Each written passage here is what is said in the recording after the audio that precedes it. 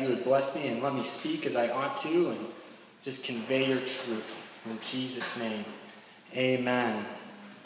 All right, guys, today we're going to go through just a short section of verses. We're going to go through Colossians 2, verses 8 through 15. And it's another interesting chunk where he continues, Paul, writing this letter, continues a lot of the same themes.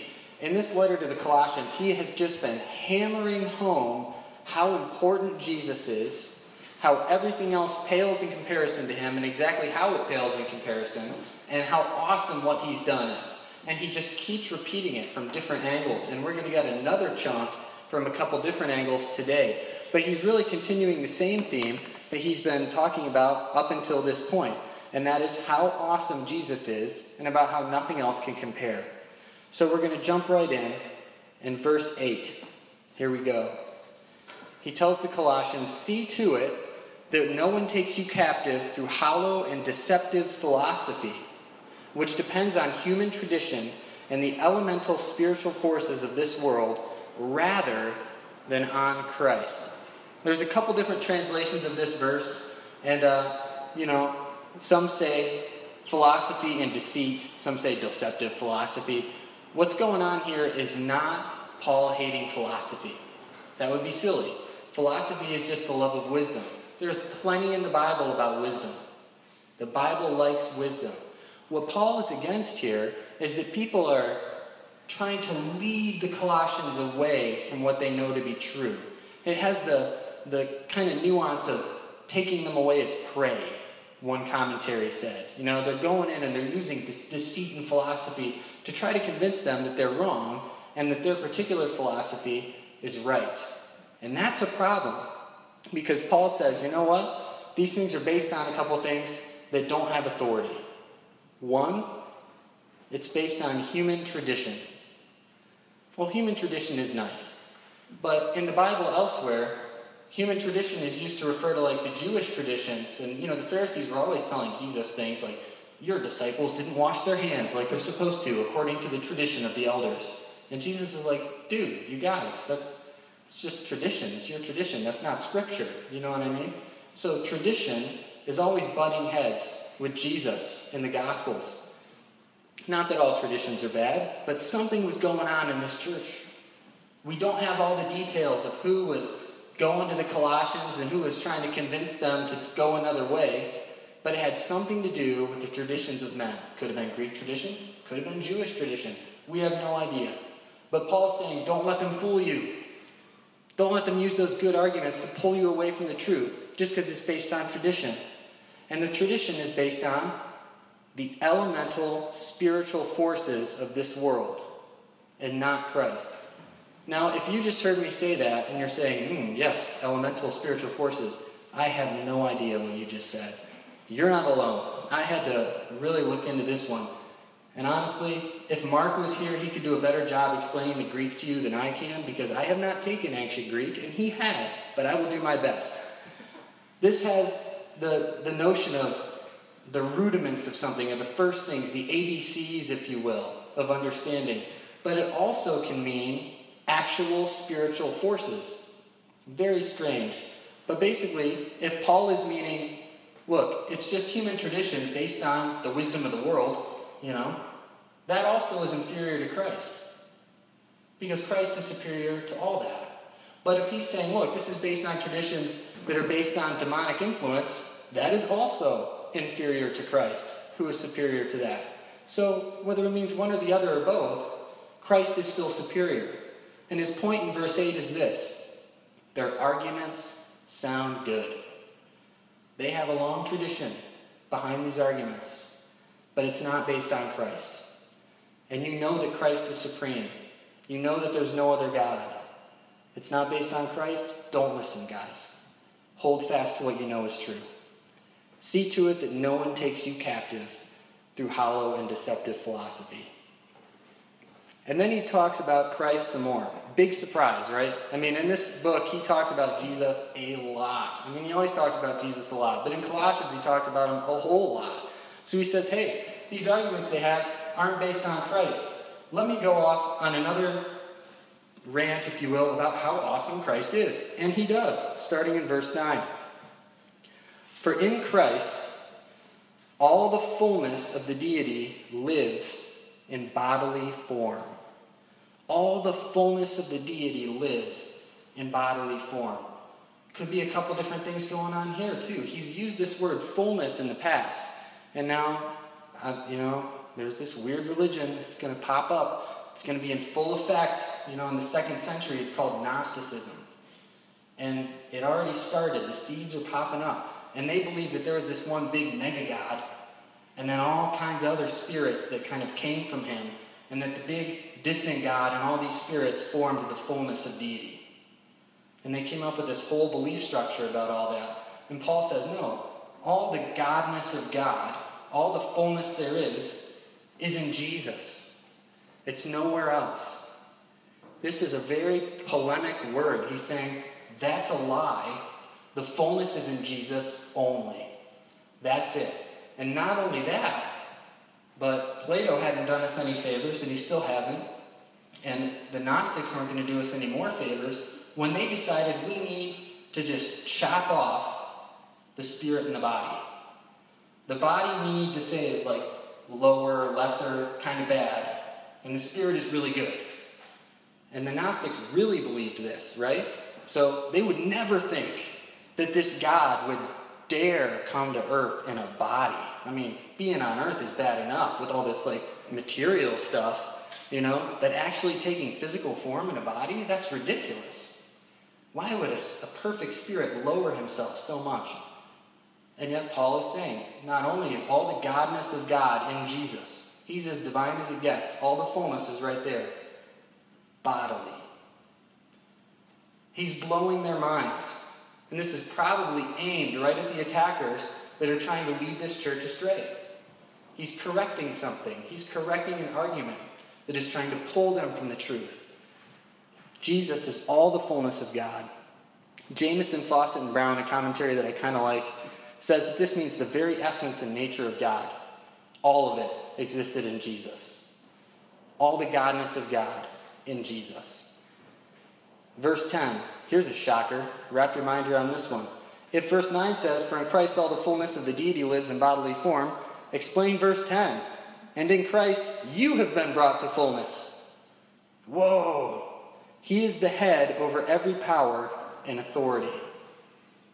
All the godness of God is in Jesus, and in Jesus you're filled. What are you filled with? Anybody? You're filled with the godness of God, right? Explain that. Well, it's complicated, kind of hard to understand. But here we go. We're going to try. In your notes I wrote down, we never become divine, because I think it's necessary to just say that. Becoming a Christian doesn't mean that you become as God is, as God as Jesus is. It's not true.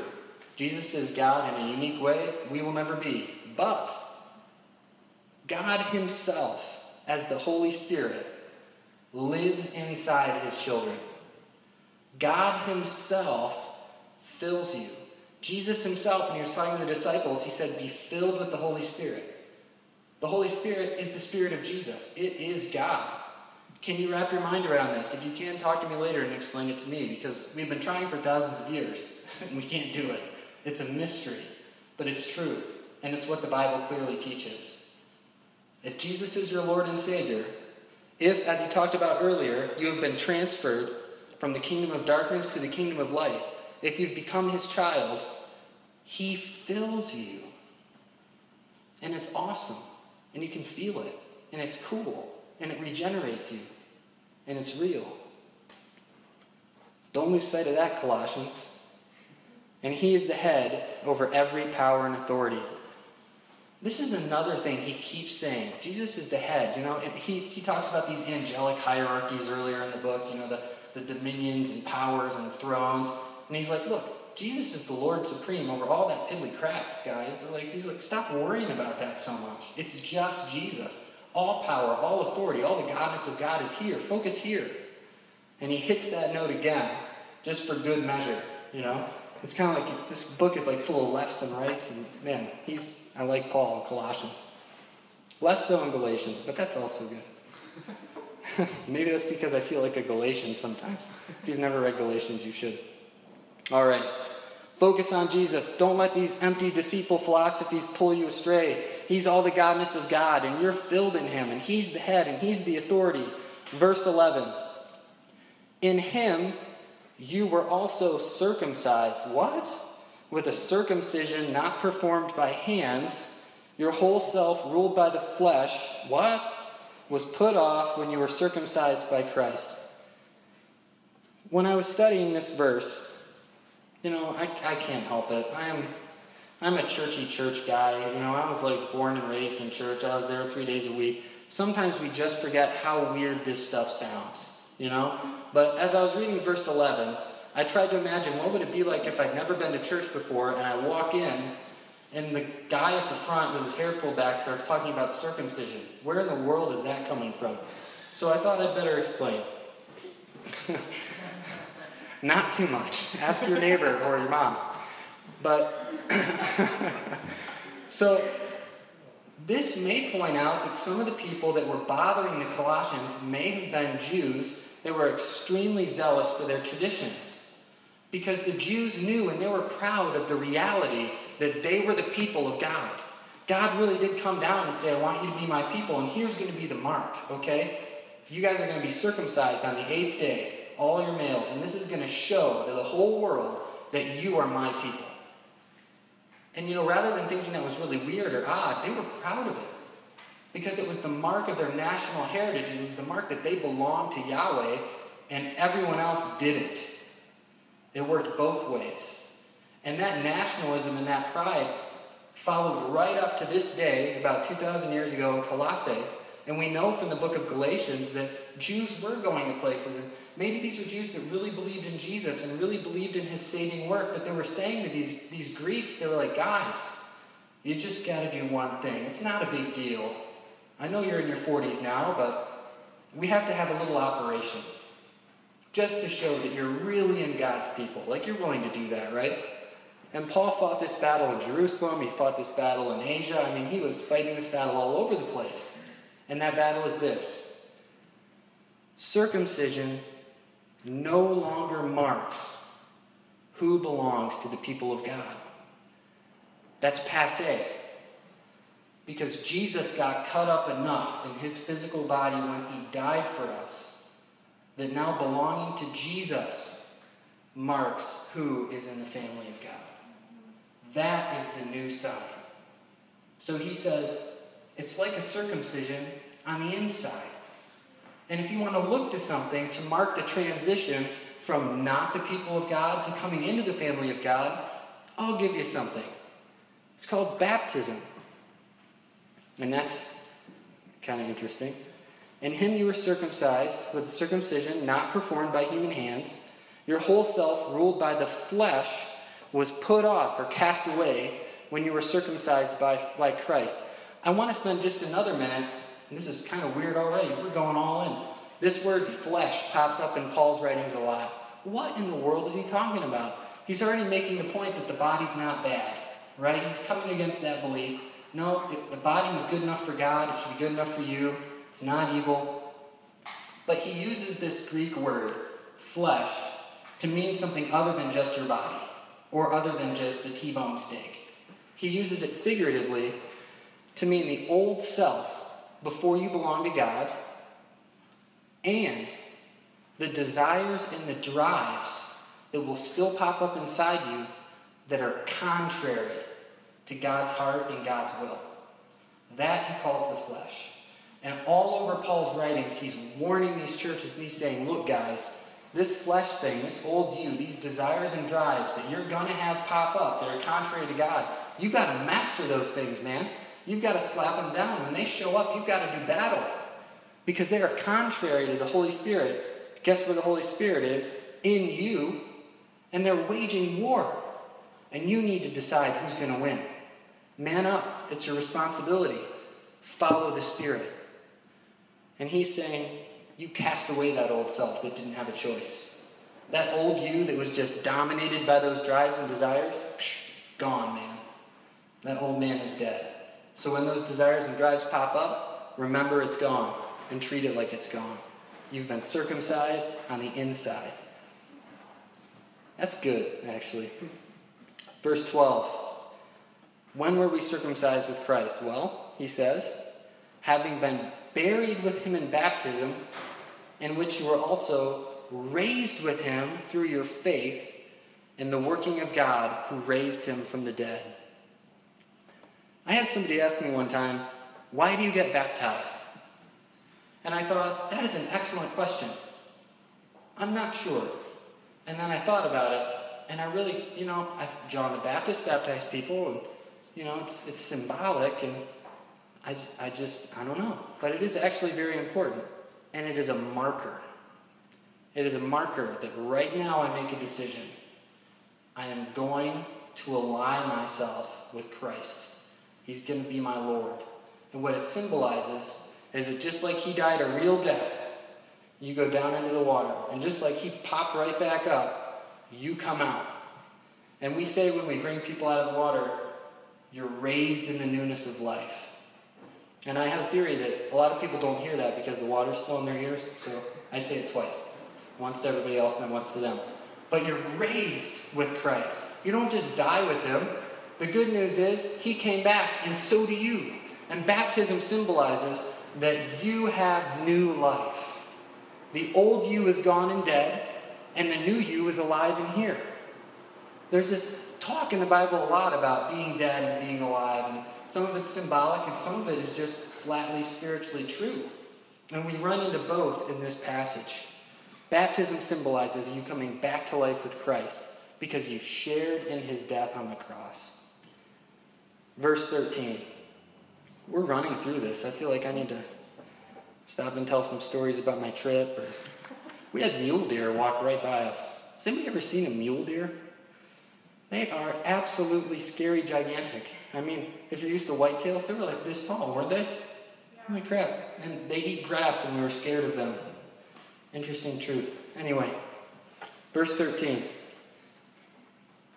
When you were dead in your sins and in the uncircumcision of your flesh, so before you knew Jesus, pre-regenerated state, not in the family of God, Paul describes this as dead. When you were dead in your sins in the uncircumcision of your flesh, God made you alive with Christ, and he forgave us all our sins. We had to do a project for school, 3 years ago now. And we had to come up with a new way to tell the gospel to this generation. We weren't allowed to do anything churchy.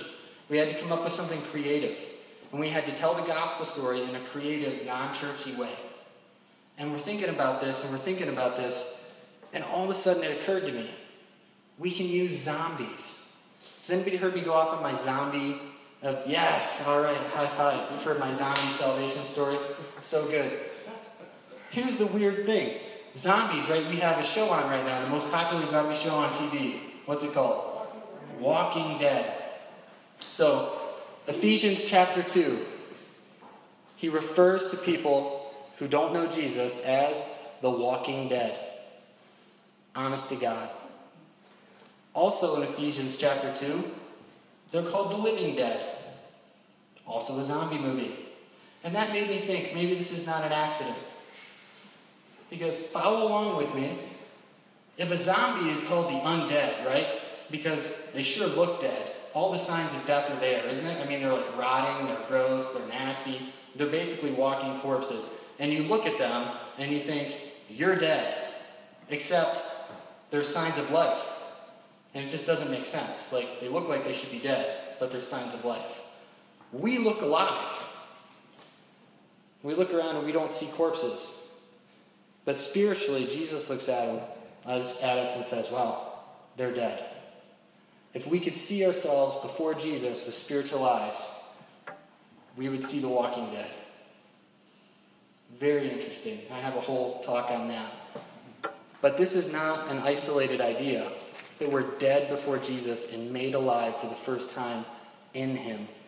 And the miracle of the cross, the miracle of God's love, the thing that makes no sense if love isn't at the very heart of God, is that when we were in this dead zombie-like state, the Bible also says that we were enemies of God. Okay, we talked about this earlier too. We were enemies in our hearts. We actively disliked and were against God's character, and God's desires. At that point, before we did a 180 or had a change in heart, Jesus said, I love them. Yeah, I'm going to go down there and I'm going to be a sacrifice and I'm going to make a way to be reconciled with these people that are dead and hate me. These people that I know are going to kill me when I go down there. I love them and I'm willing to do that. Wow. We cannot lose sight of that. That one thing deserves our worship now until forever. If God never gives us another fuzzy feeling or another blessing, that should be enough to inspire our worship. And Paul is quick to remind the Colossians of that. Don't let anybody take you captive by these arguments. You need to remember Jesus. Remember being dead? You're alive because of him, and he's in charge of everything. And then he forgave us all our sins. This is nuts. Forgives us the sins and all the wrong stuff we did when we were dead and hated him and didn't know any better. Verse 14. He forgives us our sins, having canceled the charge of our legal indebtedness that stood against us and condemned us. He has taken it away, nailing it to the cross. This is another thing that has kind of a back-in-the-day cultural relevance that we might miss. This whole thing of a legal indebtedness, the charges written out against us, that he nailed to the cross. Crucifixion was a disgustingly common practice in the Roman Empire for people that committed really heinous crimes. And it took a long time for you to die, usually. So they would nail you to a piece of wood, and above you, they would nail why you're there. Your charges. Why is this person suffering this horrible death and dying? They killed 3 people and they're a traitor to the empire. Well, now I don't feel bad about insulting them and adding to their shame. Culturally, that would make me more honorable. Okay? So I look at why they're there and I stop pitying them. Usually, that's the way it was supposed to work. Because in the Roman days, you wanted to be honorable. And this was the epitome of shame. Paul is saying, when you were dead and hated God, God decided, I see all these charges written against them that deserve this horrible crucifixion. I'll take that. Crucify me and make those my charges so that they can be alive. Should earn our worship forever. Amazing. And that's not the only thing the cross did. Earlier in Colossians, Paul says that by the cross, by his blood, Jesus made peace with everything. Peace is a funny thing. It depends on what side you're on, how you experience making peace. If I'm a POW and I am treated horribly and tortured by my oppressors, and suddenly my team comes in and takes charge and makes peace, that looks like me getting out of there, getting a shower, getting some Neosporin, and getting a steak. That is good news. But if I'm the evil oppressor, making peace looks like me getting defeated. Does that make sense? Paul hits both sides. This is what peace looks like for you, dead people that hated God. He's going to take your punishment and forgive your sins. But this is how it looks for every demonic authority and every earthly authority that is against Jesus. It says, having disarmed the powers and authorities, he made a public spectacle of them, triumphing over them by the cross. Wow. When they took Jesus and they nailed him to the cross, they made a spectacle of him. The robe, the crown of thorns, the spitting, the stripping him naked, the hanging him up publicly. It was meant to be a spectacle. Right? And Paul is saying it's by that very act that he actually took control. It's by this very act that he won. I just read a book by N.T. Wright, phenomenal book, called How God Became King. And N.T. Wright refers to the crucifixion as the enthronement. And he reminds us of 1 Corinthians 2:8. I think, let me make sure I got my reference correct. I don't see it there. Did I not write it down? That's crazy. Yes, 1 Corinthians 2:8. It says that if they understood, they would not have crucified Jesus. If they knew that he was going to win by seeming to lose, they would have never crucified him. But through the crucifixion, he disarmed everything that opposed him. When he popped out of the grave 3 days later, he came out the king. But he was enthroned when he hung on the cross. The battle was won when they lifted him up, when he was willing. Nothing on heaven or on earth. I'm going to sound like kind of a Calvinist here for a second. Bear with me. It's not necessarily true. Talk to me later. There is nothing that is outside God's jurisdiction. Zero. Not people, not governments, not demons. Nothing. He is Lord of all. He's in charge. And if you are one of his kids, that is very good news. And if you are not, it is something you need to think long and hard about if you're a human being, and be very afraid of if you're an angelic entity that has chosen the wrong side. Does that make sense? I'm talking a lot about the angels because Paul does in this book. I think it's part of the deception that was attacking the Colossian church. They were trying to sidetrack these people to think about all this other stuff, so much other spiritual stuff other than Jesus. And one of Paul's main points in this book is there is no other focal point. There's one spiritually, and it's Jesus Christ himself because of what he's done. That is it. That is the conclusion. We will continue next week and we'll move on. And spoiler alert, there's probably going to be some stuff about Jesus in there. I know it's hard to believe, but I'm just going to go ahead and pray right now. And I hope you'll bow your heads and join me. Father God, thank you. Thank you, thank you for Jesus. Thank you for the cross. Lord, we choose you. We thank you. Thank you, thank you, thank you that you've made a way for us to be reconciled with you. Thank you for bringing us peace. Thank you that there's nothing else that can trump your decision spiritually, Lord. When we pray to you like you said we could, we are praying to the highest possible power. There is nothing over you. We are appealing to the highest court in the land, and the decision maker is our dad. Thank you, God, for your blatant, unwarranted favoritism. Thank you, God. We love it. Yeah, and if there's anybody here who doesn't know Jesus, I would just encourage you to do that today. Talk to me, talk to Nicole, talk to Chris. And yeah, today's the best day in the history of the world to make that decision, to become a child of God and to make him your Lord. Yeah, in Jesus' name, amen. If you guys need prayer for anything, my big scary brother is right over here, and he will pray for you. And if you need some encouragement, that's a good stop too. And if not, that's cool. Let's eat food and talk together. See you guys next week. Thank you.